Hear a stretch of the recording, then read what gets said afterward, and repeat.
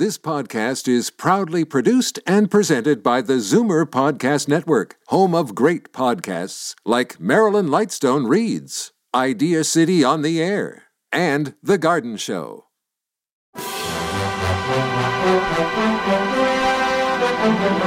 It's Zoomer Radio's Theater of the Mind with Frank Proctor. Open your mind as we fill your head with amazing thrills, chills, and laughs. Theater of the Mind. The best love programs from radio's golden age. Only on Zoomer Radio. Now, here is your master storyteller, Frank Proctor. Well, thank you, and welcome to the show. Very little time to chat this evening, so we'll get right to the first of our programs, Dimension X, from 1951, the story of a future society where young scientists are doubting the teachings of their leaders. Adventures in time and space, transcribed in future tense. Dimension X.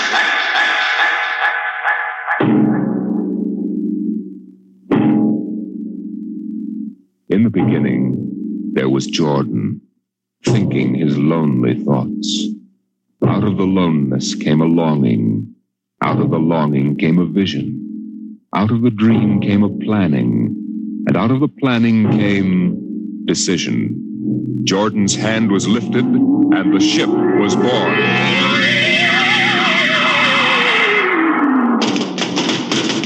You, look out! Are you all right? Yes, it missed me. What was it? A mutant with a slingshot. I think it dashed down that passageway. You want to go after it? We'd never catch it, Alan. It's probably 12 decks above us by now. I didn't think they ever came down this far. Patrols usually get them before they reach this level. They get more daring with each generation. This one looked like a female. Male or female, it might have killed us. I told you this trip was pure foolishness. Climbing 24 deck levels to hear a crazy old man rave. We're almost there now. Compartment X15, level 24. This is the place. Whew. This area smells as if it hadn't been visited by a sanitation crew for generations. Part of the ship is almost deserted.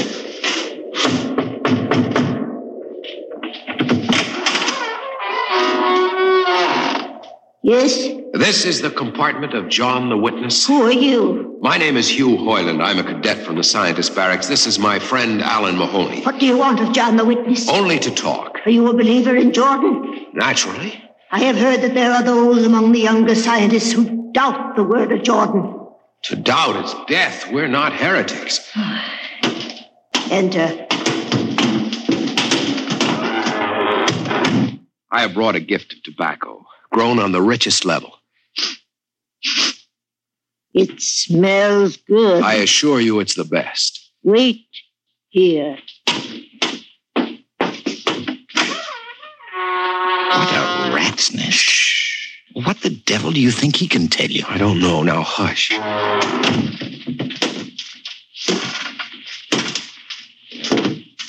Well? You are John the Witness? I am. Good eating to you. I am Hugh Hoyland. This is my friend Alan Mahoney. What brings a gentleman of the scientist class to my humble apartment? I have heard that you and your parents before you have long been keepers of the legend of the ship. Since Jordan gave the word. I am anxious to hear the word as Jordan spoke it. Why? You see, among the young scientists, there have been some who talk against the word. Regulations against such heresy? Some of them say the ship has no purpose. They say that we're here accidentally. That we have no more grace in Jordan's eyes than the most deformed mutant who dwells in the highest level of the ship. What shall I say to you? I wish to hear the word from the mouth of one who knows, that I may become more convinced. Sit. You have gift for the witness? The finest tobacco. Good. I will dim the light. Now, pay close attention, for these are the words as my father's father's father gave them to his son's son's son. This is how the ship came into being, how our people were created. In the beginning, there was only Jordan, thinking his lonely thoughts. In the beginning, there was darkness, formless and dead. Out of the loneliness came a longing. Out of the longing came a vision. Out of the dream came a planning. And out of the planning came decision. Jordan's hand was lifted, and the ship was born. Mile after mile of good compartments, tank after tank for golden corn, ladder and passage, door and locker, fit for the needs of the yet unborn. He looked on his work and found it pleasing, meet for a race that was yet to be. He thought of man, and man came into being. Then Jordan checked his thought and searched for a key. Man untamed would shame his maker. Man unruled would spoil the plan. So Jordan made the regulations, some to speak and some to listen. Order came to the ranks of men. Crew he created to work at their stations. Scientists to guide the plan. Over them all he created captain, made him judge of the race of man. Thus it was in the golden age.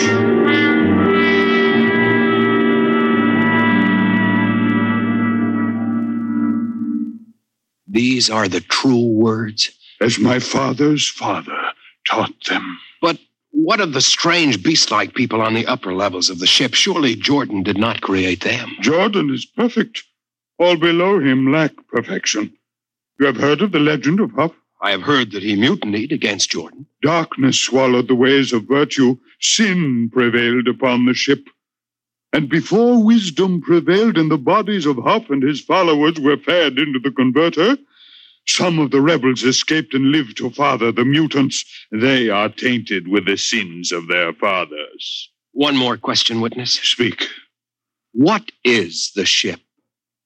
The ship is a great sphere, 25 kilometers wide and 100 levels deep. I know that, but what about the upper levels? The regulations forbid us to venture into the upper levels, but it is said that beyond the levels of the mutants lies the forbidden place where Jordan's spirit prevails. So I've heard. But something troubles me. Something which prompted my coming here. Yes, my son. What lies beyond the ship? What? What lies beyond the ship? This is heresy. Answer me. I will not permit such talk. The ship is complete. The ship is universal. The ship is everywhere. The ship is endless. Your mutterings are those of a frightened old man. They answer nothing.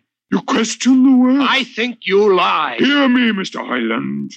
For what you have already said, I can have your body fed to the converter, your soul launched on the endless trip. You threaten me. You, for Jordan's sake. You think I fear this dried fig of a man? You. Sir, my friend is impetuous. He doesn't understand. I might be persuaded to forget a substantial gift. You pig. You. Come on, Alan. The sight of this so-called holy man offends me. No, you shall not leave. Look, don't try to frighten me with a gun, old man. Remain where you are, heretic. I warn you, put down the gun. No. No closer. Drop it. Very well, then. Death to the heretic. Alan, get him! Is he dead? I don't know. Come on, Hugh. We've got to get out of here. Now where? We can't go back. They'd feed us into the converter. What's that? The old woman must have turned in an alarm. Come on, the patrol will be here in no time. Where can we go? The upper levels. But the mutants. We'll have to take our chance. Listen, that's the patrol we've got to climb. There's a hatchway. Down the corridor. Quickly. Halt! Halt, do we fire? Up the ladder.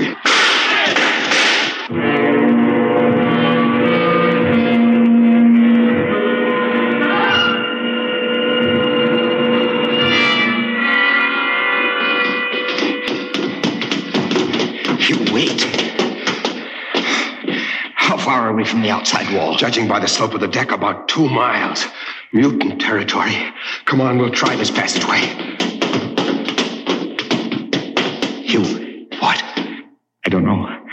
I feel as if we're being watched. It's your imagination. Perhaps not.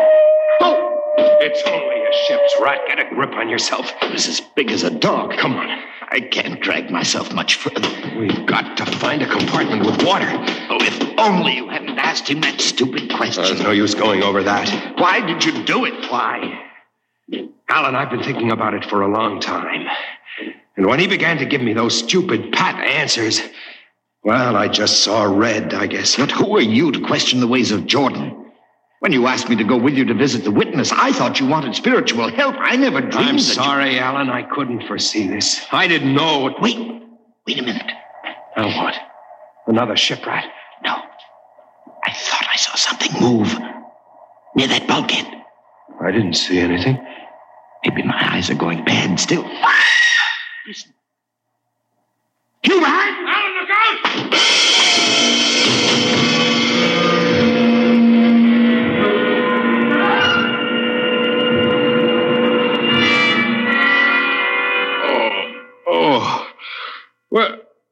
Where am I? What are you? Get away from me! Alan! Alan! Look out with that knife! Stay away from me! Alan! Alan! Don't kill him, Bobo. Not yet. Who are you? You must forgive my friend Bobo. Like so many of my people, he's rather impetuous where members of the so-called super race are concerned. Who are you? What place is this? As you can guess from my leg, I'm a mutant. Where is Alan? Your friend is dead. I was not able to restrain my people in time to save him. Why don't you destroy me and get it over with? We do not kill for pleasure, Mr. Hoyland, only when necessary. You know my name?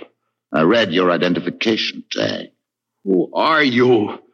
Mutants can't read. My name is Gregory. I'm a leader of my people. Although we are unfortunate in our heredity, Mr. Hoyland, many of us are quite intelligent. Why do you live like animals? We would rather live like free animals than like regimented slaves, as you do. I've heard that you practice cannibalism. Undoubtedly, you hear many things about us. We raise our own cattle on the upper levels, and those of our people who choose to farm raise enough crops for our small population. You turn your head. Why? This one. I've never seen a creature like him. Bobo is an unfortunate. He was born without the power of speech. How can you tolerate a monstrosity? We have learned to live with difference. If we began to destroy our imperfects as you do on the lower levels, there would soon be no one left. It violates the regulations. The word of Jordan You know, states... Mr. Hoyland, your people are really primitive and barbaric. You dare say that to me? I dare say a good deal more. Let us go to my compartment and speak further. I'm always interested in information of the lower levels. I won't give you any information. Bobo, I want Mr. Hoyland in my cabin, please. I advise you to go quietly, Mr. Hoyland. Bobo has a hatred of superior beings, which is unfortunate, but quite understandable. Proceed.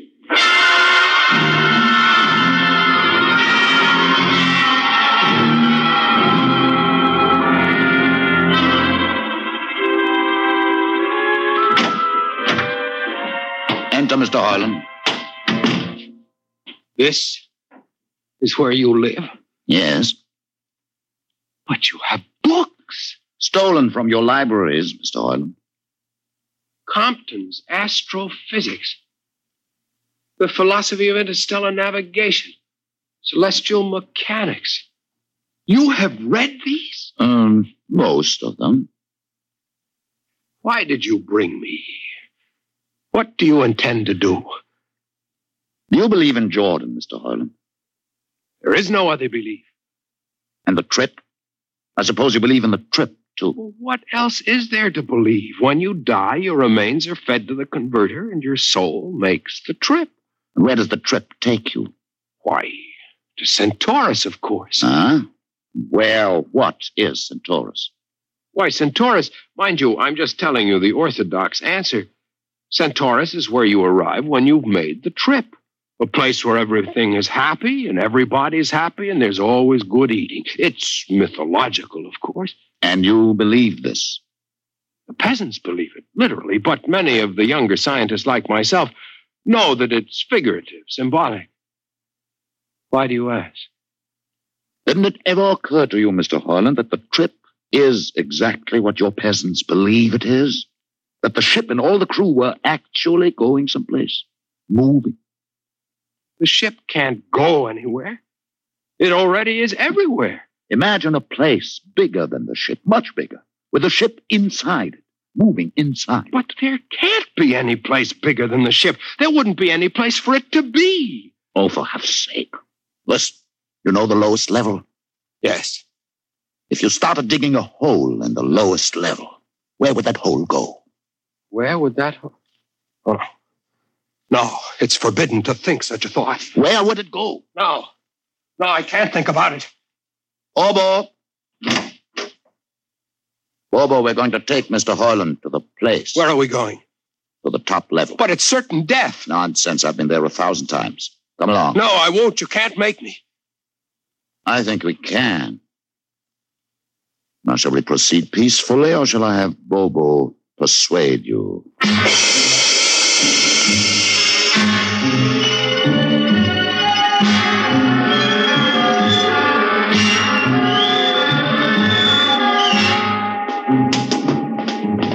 Open the door, Bobo. Inside.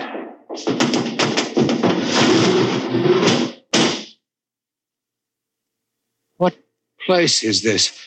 This, Mr. Hoyland, is the main control room. Why, Mr. Hoyland, you're trembling. It isn't true. There is no such place except in mythology. You younger men are so wise, Mr. Hoyland, except for one thing.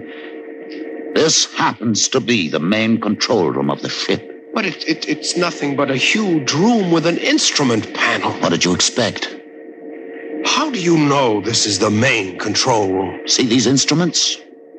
Using them, the navigator many hundreds of years ago actually steered the ship on its voyage. I don't understand. I didn't suppose you would. Your people have been so steeped in superstition and ignorance that the whole concept has lost its meaning. Sit in that chair. Don't be frightened. Sit down. Very well. Look up. What do you see? Nothing but a huge shield. Watch it for one moment, Mr. Hoyland. You are going to see something that few of us have ever been privileged to witness. Something so dazzling that you may find it hard to accept at first. But it is there. It is a reality. And ultimately, you must accept it. What are you doing? I'm dimming the lights. Don't be frightened. Keep your eyes focused on the shield above us. Ready? Watch. The shield! It's sliding back! Ghost of Jordan. Well? What am I seeing? The universe, Mr. Hoyland. The universe in all its beauty. The stars, the planets, the suns and moons and the constellations. This is your heritage, Mr. Hoyland. The heritage you've been too stupid to see. But it can't be. The ship is the universe. There is nothing but the ship. But there it is. You see it before your eyes, spread out like a canopy of glory. You still deny it? Answer me, Mr. Hoyland. Do you deny it? No, I can't. They lied. They lied to us.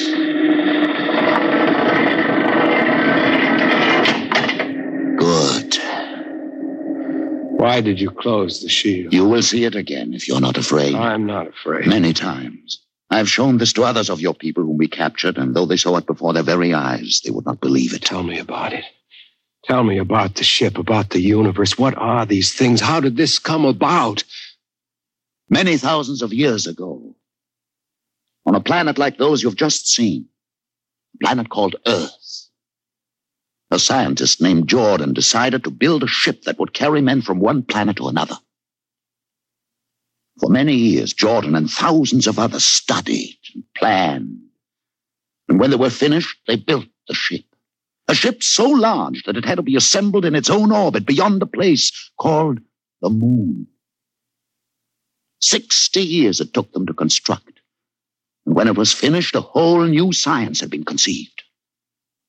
Then the trip was begun. The trip that was to land a colony of Earthmen on a far-off planet called Centaurus, millions of light years beyond the furthest planet ever reached before. How do you know these things? Among my books are the log which Jordan himself kept, and the records of the journey for the first 40 years. What happened? There was a mutiny. A man named Huff led a rebellion of those who wanted to turn back. In the struggle, the navigators were killed, and the crew fell into a state of anarchy. In the years to follow, small groups of men tried to organize the ship for navigation, and each time they failed. Finally, the whole idea was abandoned. And so for centuries, we have swung in space, unmanned, undirected, living in a lost world of our own making, without purpose, without direction. Why have you told me this? Why have you brought me here? You could have killed me. Can you guess? No. No, I can't. Unless... But it would be too fantastic. Well, you want to finish the trip. Yes, that's it. What would it take to do it? A miracle, almost. The crew would have to be trained. Many people, each skilled in a certain duty. Couldn't you train your own people? We are too few. Besides, the main drivers in the lower levels where my people are forbidden to go. No. It would mean that both our peoples would have to work together. Our differences encouraged rather than denied. It can be done. You showed me. You can show others. I can show them. Can you? I'll see the captain himself. I have an uncle on the central board. I'll tell him what I've seen here. And do you think he'll believe you? Send one of your people with me. That's asking a good deal. I'm risking a good deal by going back.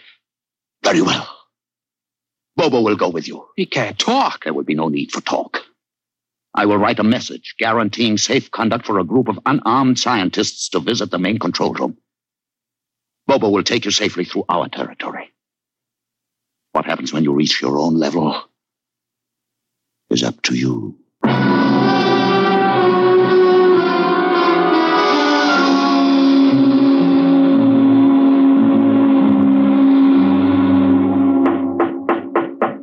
One moment. Yes, what do you... Quick, Uncle, let us in. But this mutant... He's harmless, please. No. What is this? You're wanted I know all about that. Listen, Uncle, I must see the captain. The captain? Are you mad? You're a council member. You can get me to see him. They'll kill you. You're wanted for heresy. I don't care. I must speak with the captain. You're close to him. You can arrange it. I don't understand why... Uncle, listen to me. The ship is moving. I can prove it. Do you understand there is a purpose in the ship? I don't understand what you're babbling Never about. mind. Just talk to the captain. Tell him I have information of tremendous importance. Tell him I've arranged a truce with the mutants. A truce? Here, show him this paper signed by their leader. Do it, Uncle, for my sake. I don't know. Please, Uncle. If I'm to die, let this be my last request to you. Very well. I'll speak to the captain. I'll try.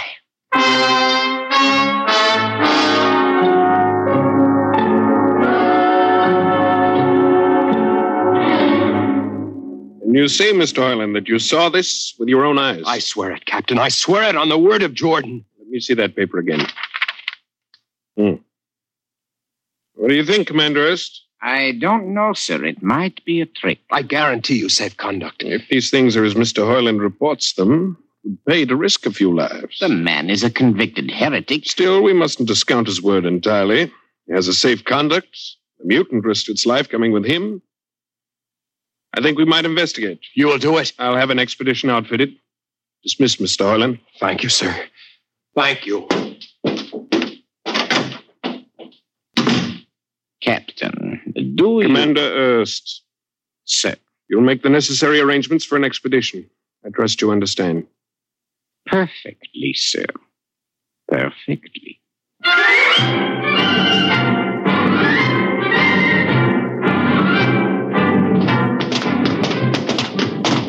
Lieutenant. Mr. Hoyland. You'd better halt your men here. This is the spot. Patrol, halt. I see no welcoming party of mutants. There will be none. Their leader will meet you inside the main control room. You don't say. And just where is this main control room? Beyond that door. I see. All right, men. Ready arms. Why do you ready arms? In case of ambush. Ambush? Don't you think they could have ambushed you on the way up here a good deal more easily? You know, Mr. Hoyland, I think you're a mutie lover. They have a place in the converter for that kind. Lieutenant, are you mad? No, Mr. Hoyland. But most certainly you are. To think that we could be lured up here to be slaughtered with a fantastic story about some mythical control room. Guns ready, sir. Lieutenant, I warn you, these people have acted in good faith. If you break that faith now... mutants to open the control room, Mr. Hoyland. No, not until those guns are dismounted. As leader of this expedition, I order you to call them. I refuse. You cannot do this thing. This is no way to keep a truce. Very well, if you refuse. Oh, there! Mutant! Come out! For Jordan's sake, Lieutenant. Quiet for comfort. Mutant! Open the door! Please, Jordan, don't let anything happen. Please don't. It's opening. Ready, men? Someone's coming out. Look at his leg. Horrible. Steady. I can't stand this. Look out! Gregory! No! You fools! You've killed him! Here come the rest of them. Fire!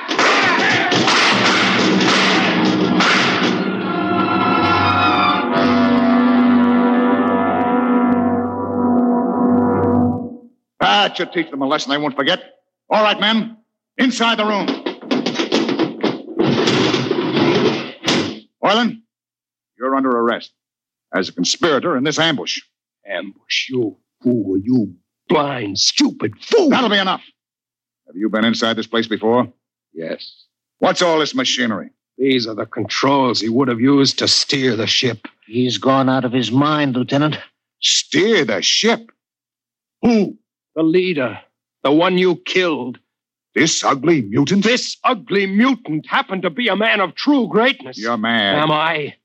This man had a vision which could have saved you, but you chose to kill him because you couldn't stand the sight of his difference from you. I'll not listen to these ravings. Close your ears. Shut your minds against the conscience that tells you it's wrong to kill, that tells you that your need to be arrogant only proves your inadequacy to yourself. Shut him up. Don't listen to him, man. You can't shut your ears. My words sting you. You cannot shut your minds. And you cannot shut your eyes.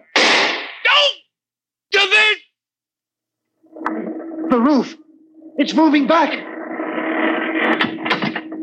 Look. Let the vision of this confound your ignorance and blind your eyes. This is the heritage you tried to stifle in your own breasts. This is the heritage of stars and open skies for which men have yearned for centuries. Try to destroy this, and you will only destroy yourselves. Death to the heretic. Kill me if you choose. But I say to you that this you cannot keep from our people, that they will seek it out, and the ship will be manned, and the ship will be steered, and there will be freedom and purpose and respect for ourselves. This is your heritage. Look upon the universe. Kill him! Kill him! Kill him!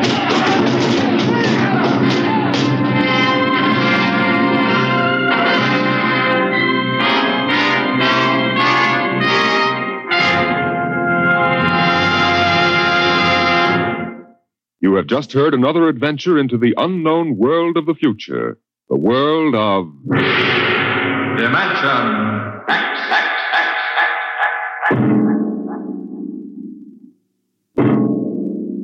This has been the concluding broadcast in the current series of Dimension X. If you are interested in the continuation of this series, please write and tell us so. Your ideas and suggestions will be given the most thoughtful consideration in determining the future of this program. Just drop a letter or postcard to Dimension X, care of NBC, Radio City, New York. Today, Dimension X is transcribed Universe, written for radio by George Lefferts and based on a story by Robert Heinlein. Featured in the cast were Mason Adams as Hugh and Peter Capell as Gregory. Your host was Norman Rose.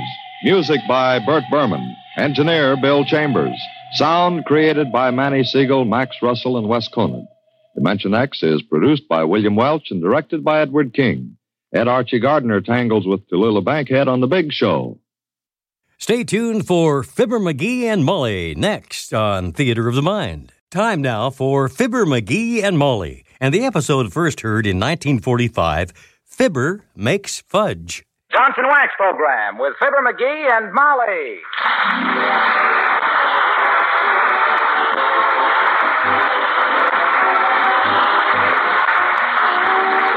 The makers of Johnson Wax products for home and industry present Fibber McGee and Molly, written by Don Quinn and Phil Leslie, with music by the King's Men and Billy Mills Orchestra.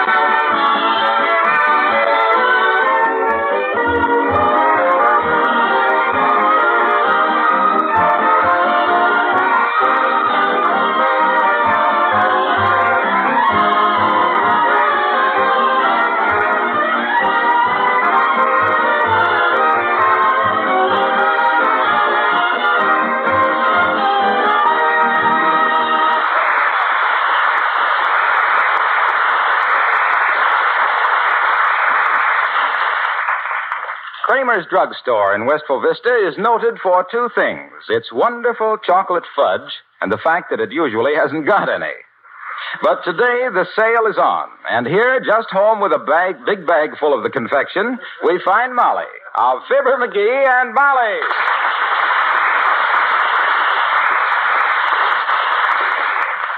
McGee, you know what I got at Kramer's Drugstore? Don't tell me you bought some of that quick-drying fountain pen ink at Kramer's. That stuff is terrible. Why is it? I had some of that on my last trip to Peoria. You did, huh? You know how you always shake your pen at a hotel wall to see if the ink is flowing right? Yeah. Well, that stuff dries before it hits the wall.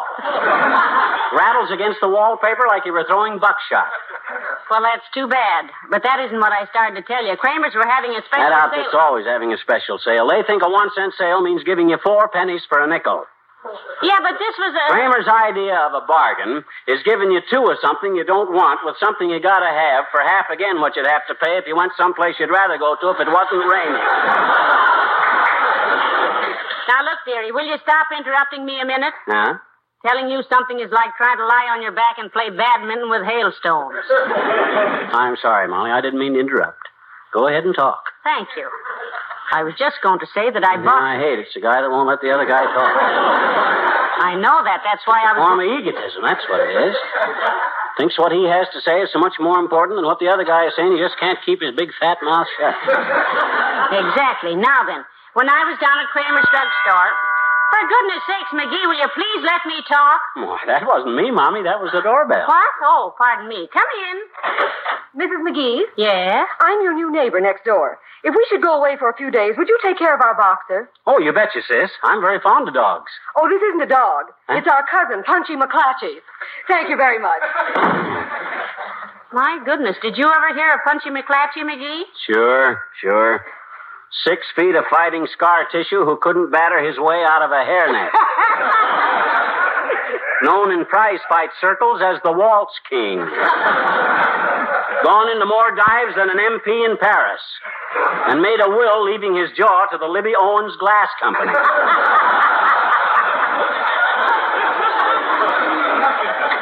But tell me, kiddo, what were you saying about Kramer's? You got me interested. Well, this morning I had a terrific desire for some good chocolate fudge, so Fudge? Well, why didn't you say so? Don't give it another thought, Snooky. I'll whip you up a batch of fudge, the old-fashioned kind. Oh, please, McGee, you don't have to make me any fudge because Your wish is my command, madame. You says you were hungry for fudge, so you get fudge. Now then, what do I need to make fudge? Cocoa, eggs. Eggs? No, don't need eggs. Hand me the phone. I got to call the grocery. Here, but now listen. Thanks. Hello, operator. Give me Jimmy Sales Grocery and Meat. Mark my words, it's her. Who? Mert.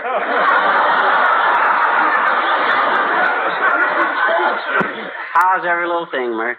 Yes. What's say, Mert? Your married sister. In an interesting condition, eh?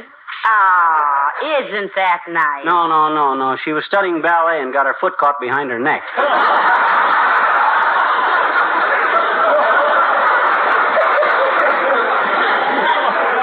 What say, Mert? Yeah, the grocery store. Thanks. Hello, Sales Grocery? Herb McGee speaking. I just called to order some eggs, but I happen to think you don't need eggs to make fudge, so forget the whole thing. Well, here we go, laughing and scratching. Come on out in the kitchen, baby. McGee, for the last But it probably won't be the last time, Tootsie. When you fling a fang into this fudge I'm going to make, you'll realize why the chief of the Waldorf is a man. That's pronounced chef, dearie. It is? Well, when I was in the Army, I cooked a mess of baked beans for the commander-in-chief. That's chief. I cooked a mess of beans for the commander-in-chief that were so wonderful, he wanted to know the name of the chief that cooked them. Chef. The chef that cooked them. So I tells the commander-in-chief, I said... Chief. Where's the saucepans? Here we are. Those are frying pans, McGee. So what? Didn't you ever eat any fried fudge? Frying brings out all the delicate... Hey. What are we keeping this thing for? That's a colander. Well, it's full of holes. I only want the best equipment in any kitchen of mine. Throw that thing out the window. Certainly. Thanks. Now then, a double boiler. Why a double boiler? I always boil my fudge twice. Now, let me see. Salt, pepper.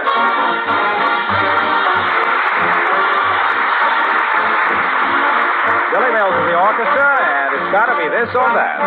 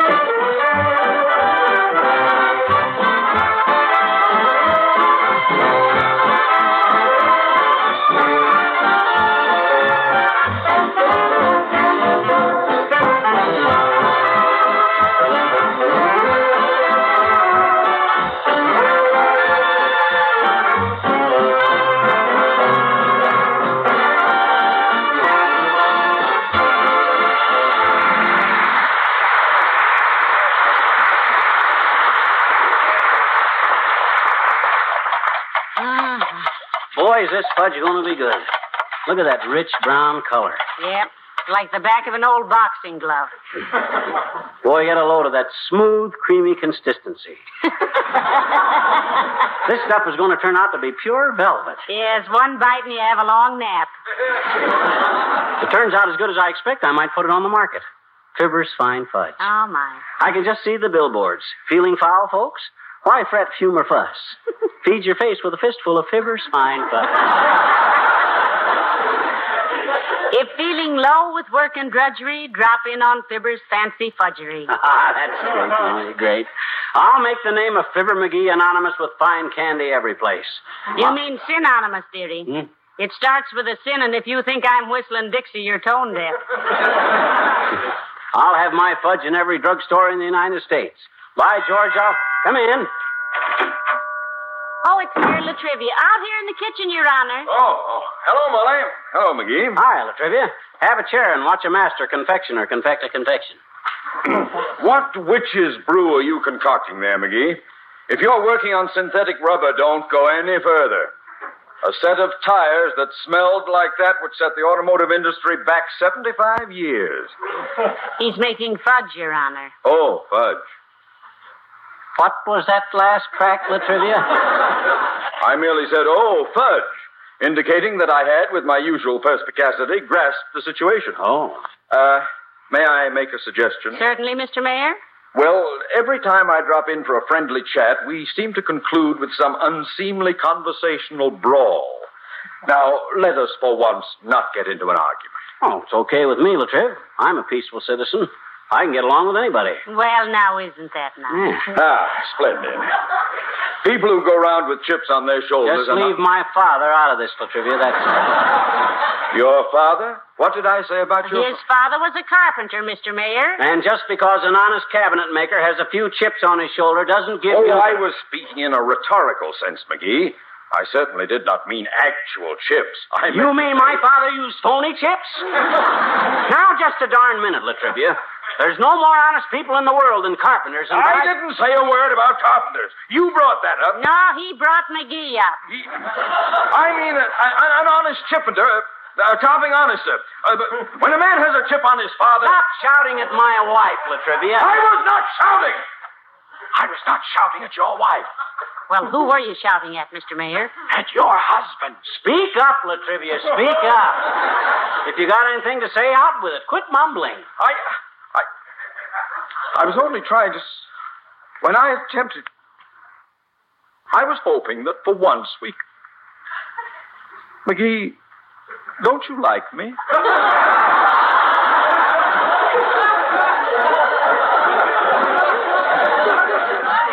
Why, of course he likes you, Mr. Mayor. You're a fine chap, Latrivia. Inclined to fly off the handle now and then, like a cheap hatchet. But a fine chap for all of that. Thank you. Then, before I leave, may I tell you something I have never said to anyone else? Why, of course, Your Honor. What is it, old man? Simply this, McGee. You have dripped that horrible mess of fudge all over the front of your shirt and pants. And on you, it looks good.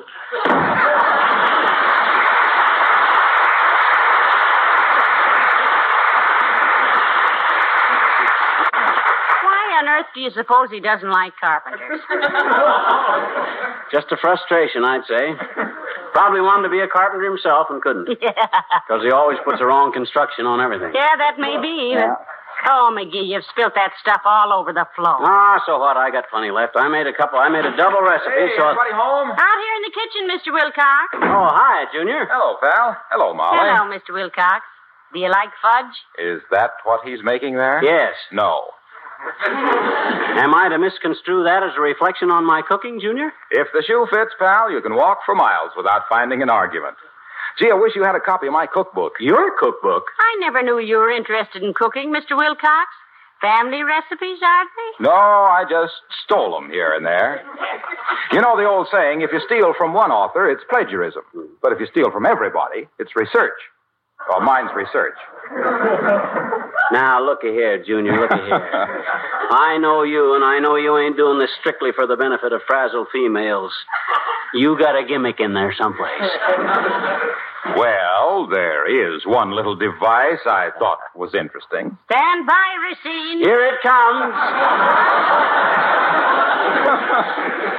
Well, you see, every time I mention eggs or gravy or soup or anything that's liable to be spilled, I add a footnote. It says, remember, spilled things are easily wiped up if your kitchen linoleum is protected by Johnson's self-polishing glow coat. Why, that's a very unobjectionable reminder, I'd say. Yeah, that's the vicious part of this guy's approach, Molly.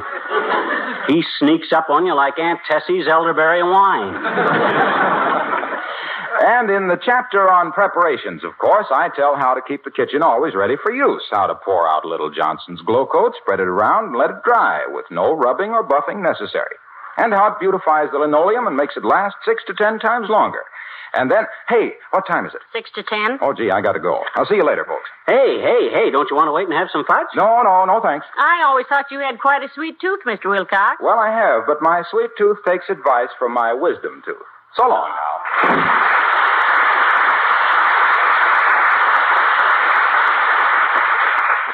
Imagine Mr. Wilcox an author. Pata.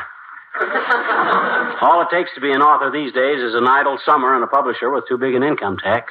Well, passing up that fertile subject for the time being, dearie. Move aside while I wipe up that spilt fudge. Okay, I gotta beat this panful a little more anyway. You know, this baking soda don't mix in very good. Baking soda? Did you put baking soda in that fudge? Why, certainly. It makes it light and fluffy.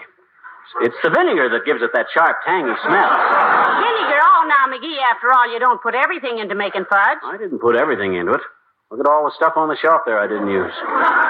Celery salt, onion flakes, horseradish. Hey, horseradish with a dash of horseradish. No. Don't stir it so hard, dear. You keep spilling it. Okay. I'll beat it out on the back porch and whip it. I'll be back in a minute. Oh, I bought a little goat, and his name was Jack, but he got so homesick I had to give him back. Oh, hi, mister. Oh, hi, Teeny. Now, don't get too close to me now. I might splash some of this on you. And it's hot stuff in more ways than one. Gee, what you making, mister? What you making? Watch it. Fudge, sis. And if you keep quiet like a good kid, I'll let you help me lick the pan. Oh, boy. Gee, thanks, mister. I love fudge. You do, eh? Hmm? I says you do, eh? Do what? Love fudge. I know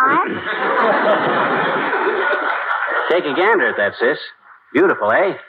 Bet you never saw any fudge that color before. I bet you I never saw anything that color before. Well, making good fudge is a fine art, sis. Mm-hmm. I ever tell you why they call it fudge? Oh, no. Well, sir, hundreds of years ago, even before one man's family was on the air, there was a family of little elves lived in a great big forest. Mm-hmm. You know what an elf is, sis? Sure I do, I bet you. My daddy is an elf. He goes down to the Elks Club every day. No, I didn't say elk. I said elf. Brownies, gnomes, leprechauns, pixies. Elves. I mean elves. Okay.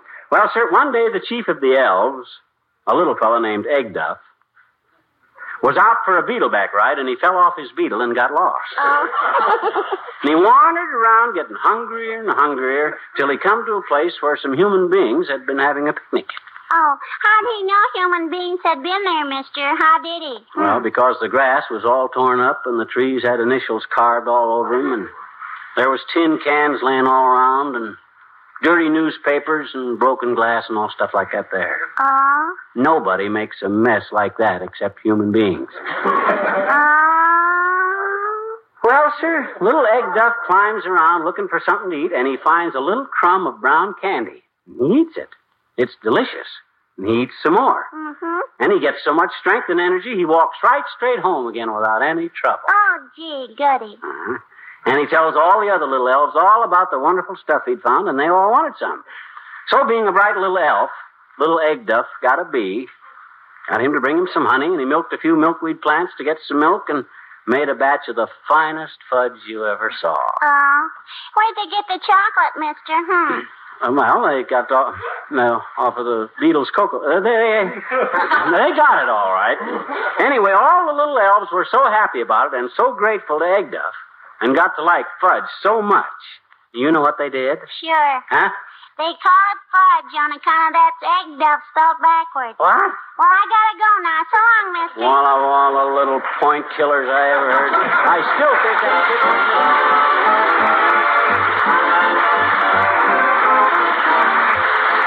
The King's Men singing Tampico. Hi, Tampico, Tampico, on the Gulf of Mexico.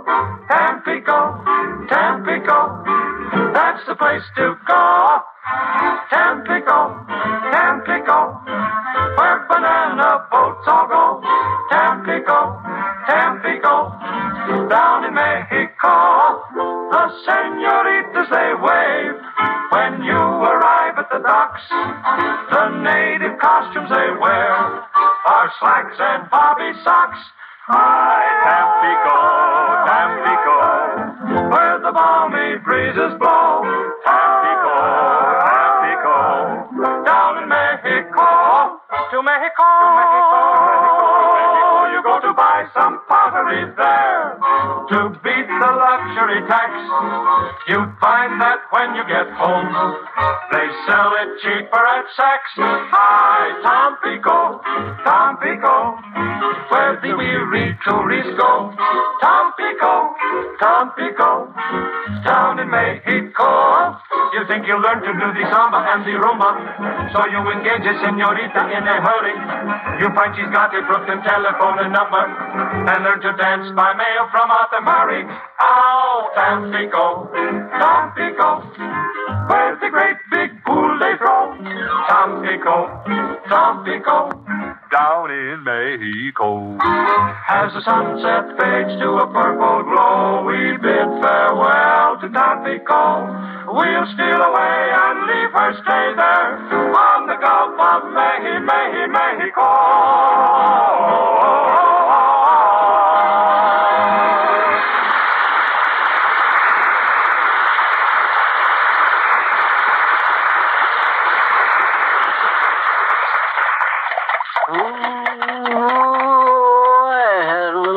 And his name was Keith. Snuggle up to people and kick him in the teeth. Heavenly days, McGee. Haven't you finished making that fudge yet? Oh, not quite. I had to boil it over again. Why? I couldn't taste the mint sauce. Mint sauce? McGee, this is going to be the most horrible... Now. Take it easy, Mommy. Take it easy. Hand me the vanilla, will you? Please? Certainly, sir. Here you are. Thank you. Oh. Yeah. That ought to do it. It really should. I haven't smelled so much vanilla since I walked past the stag line at our high school graduation dance.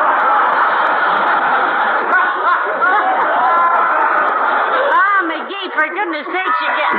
Come in. Who is it? Dr. Gamble, Molly. Where are you? Oh, we're out in the kitchen, Doc. Come on out. Well, this is a happy little domestic scene. You look cute in that apron, McGee. The only difference between you and Ann Sheridan is that you look like Bull Montana. He's making a batch of fudge, Doctor. Oh? Geez, smells swell. Let me start a while, McGee. Okay, kid, come on. You stir 5 minutes and I'll stir 5 minutes. Oh, for goodness. Here, Doctor, here's an apron for you, too. The Ptomaine sisters at work. You interested in cooking, Doc? Love it. Did you ever eat any of my guinea hen Maryland with sauce Gamble? No. Never been in Maryland, Doc. Oh. I got a great little recipe for barbecued meatballs with wild rice. You see, you get yourself a pig. Oh, yeah. Yeah, but wait till you try my spinach ring and my salami cacciatore. Brother, you haven't lived till you've tasted that. Now, look, first you take some dry sherry. Oh, no. I never use dry sherry, Doc. No? Always wet sherry. The dry sherry... Now, look, boys, am I in the way here? I can just as well go out on the porch and smoke a cigar. No. Stick around, Molly. We'll just... Say, isn't this fudge about done, McGee? Look, it's getting hard. Oh, drop a drop of it into this glass of cold water, Doc. If it forms a little bead, it's ready to cool. Okay. Very interesting. Sank like a mother's heart at Willie's first haircut. It's done, Doc. It's done. Here, I'll put it out in this pan. Boy, oh boy, that really looks marvelous, McGee. That's the only green and purple fudge I ever saw. Much obliged for helping me, Doc. You can have the first taste of it when it gets cool. Oh, no. It's your recipe. You're entitled to the first bite. Oh, no. You're the guest. You first. Well, let's compromise. We'll let Molly have the first No, you don't. No. Why, Molly, I made this just for you.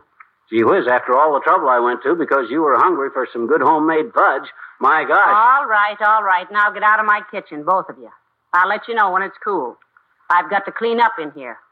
I haven't seen so many dirty pans since the Elks put on their last minstrel show. Well, okay, Molly. Say, come on, McGee. I want to tell you about my venison fricassee. Yeah, and I want to give you my recipe for pineapple upside-down muffins, Doc. Oh, yeah. First, you take a pineapple, then you turn it upside down. Ah, dear. There goes a good kid. Two good kids, in fact. Too good to be on the receiving end of what I have in mind when I look around this wreck of a kitchen. But now to dump out this murder mixture. And put the fudge I bought at Kramer's on a plate. There we are. And 3 lives saved. All right, boys, the fudge is cool. Come and get it. Come on. Ah, the patter of little feet.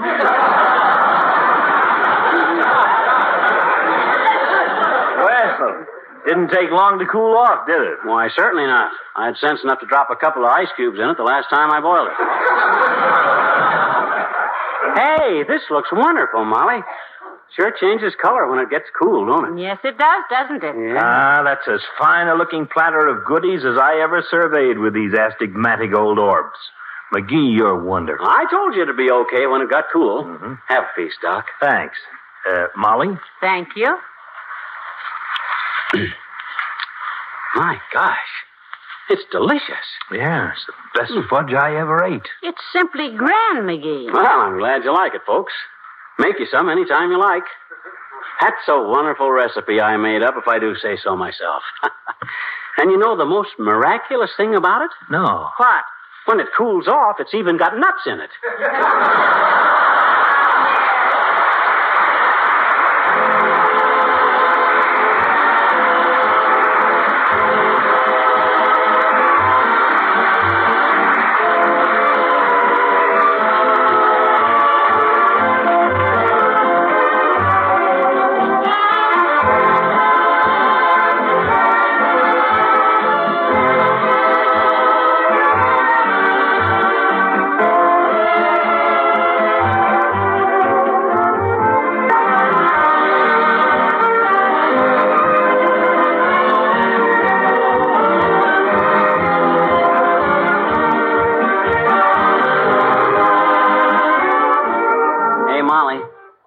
That fudge all gone? Well, I'm just finishing the last piece, dearie. Okay. By the way, you started to tell me about something you got at Kramer's drugstore. What was that? Well, now let me think. I had it on the tip of my tongue just a minute ago. Never mind. Good night. Good night, all.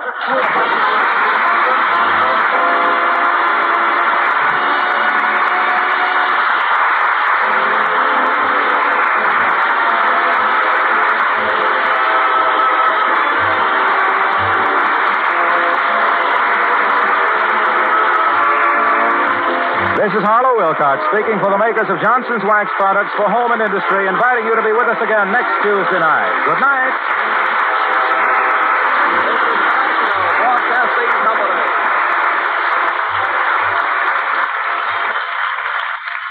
Thank you for listening. Tomorrow night, it's Duffy's Tavern, followed by Lights Out. Thanks to Joel Schoenwell and Paul Stringer for technical support. The executive producer for Theater of the Mind is Moses Neimer. I'm Frank Proctor. Have a great night. This podcast is proudly produced and presented by the Zoomer Podcast Network, home of great podcasts like Marilyn Lightstone Reads, Idea City on the Air, and The Garden Show.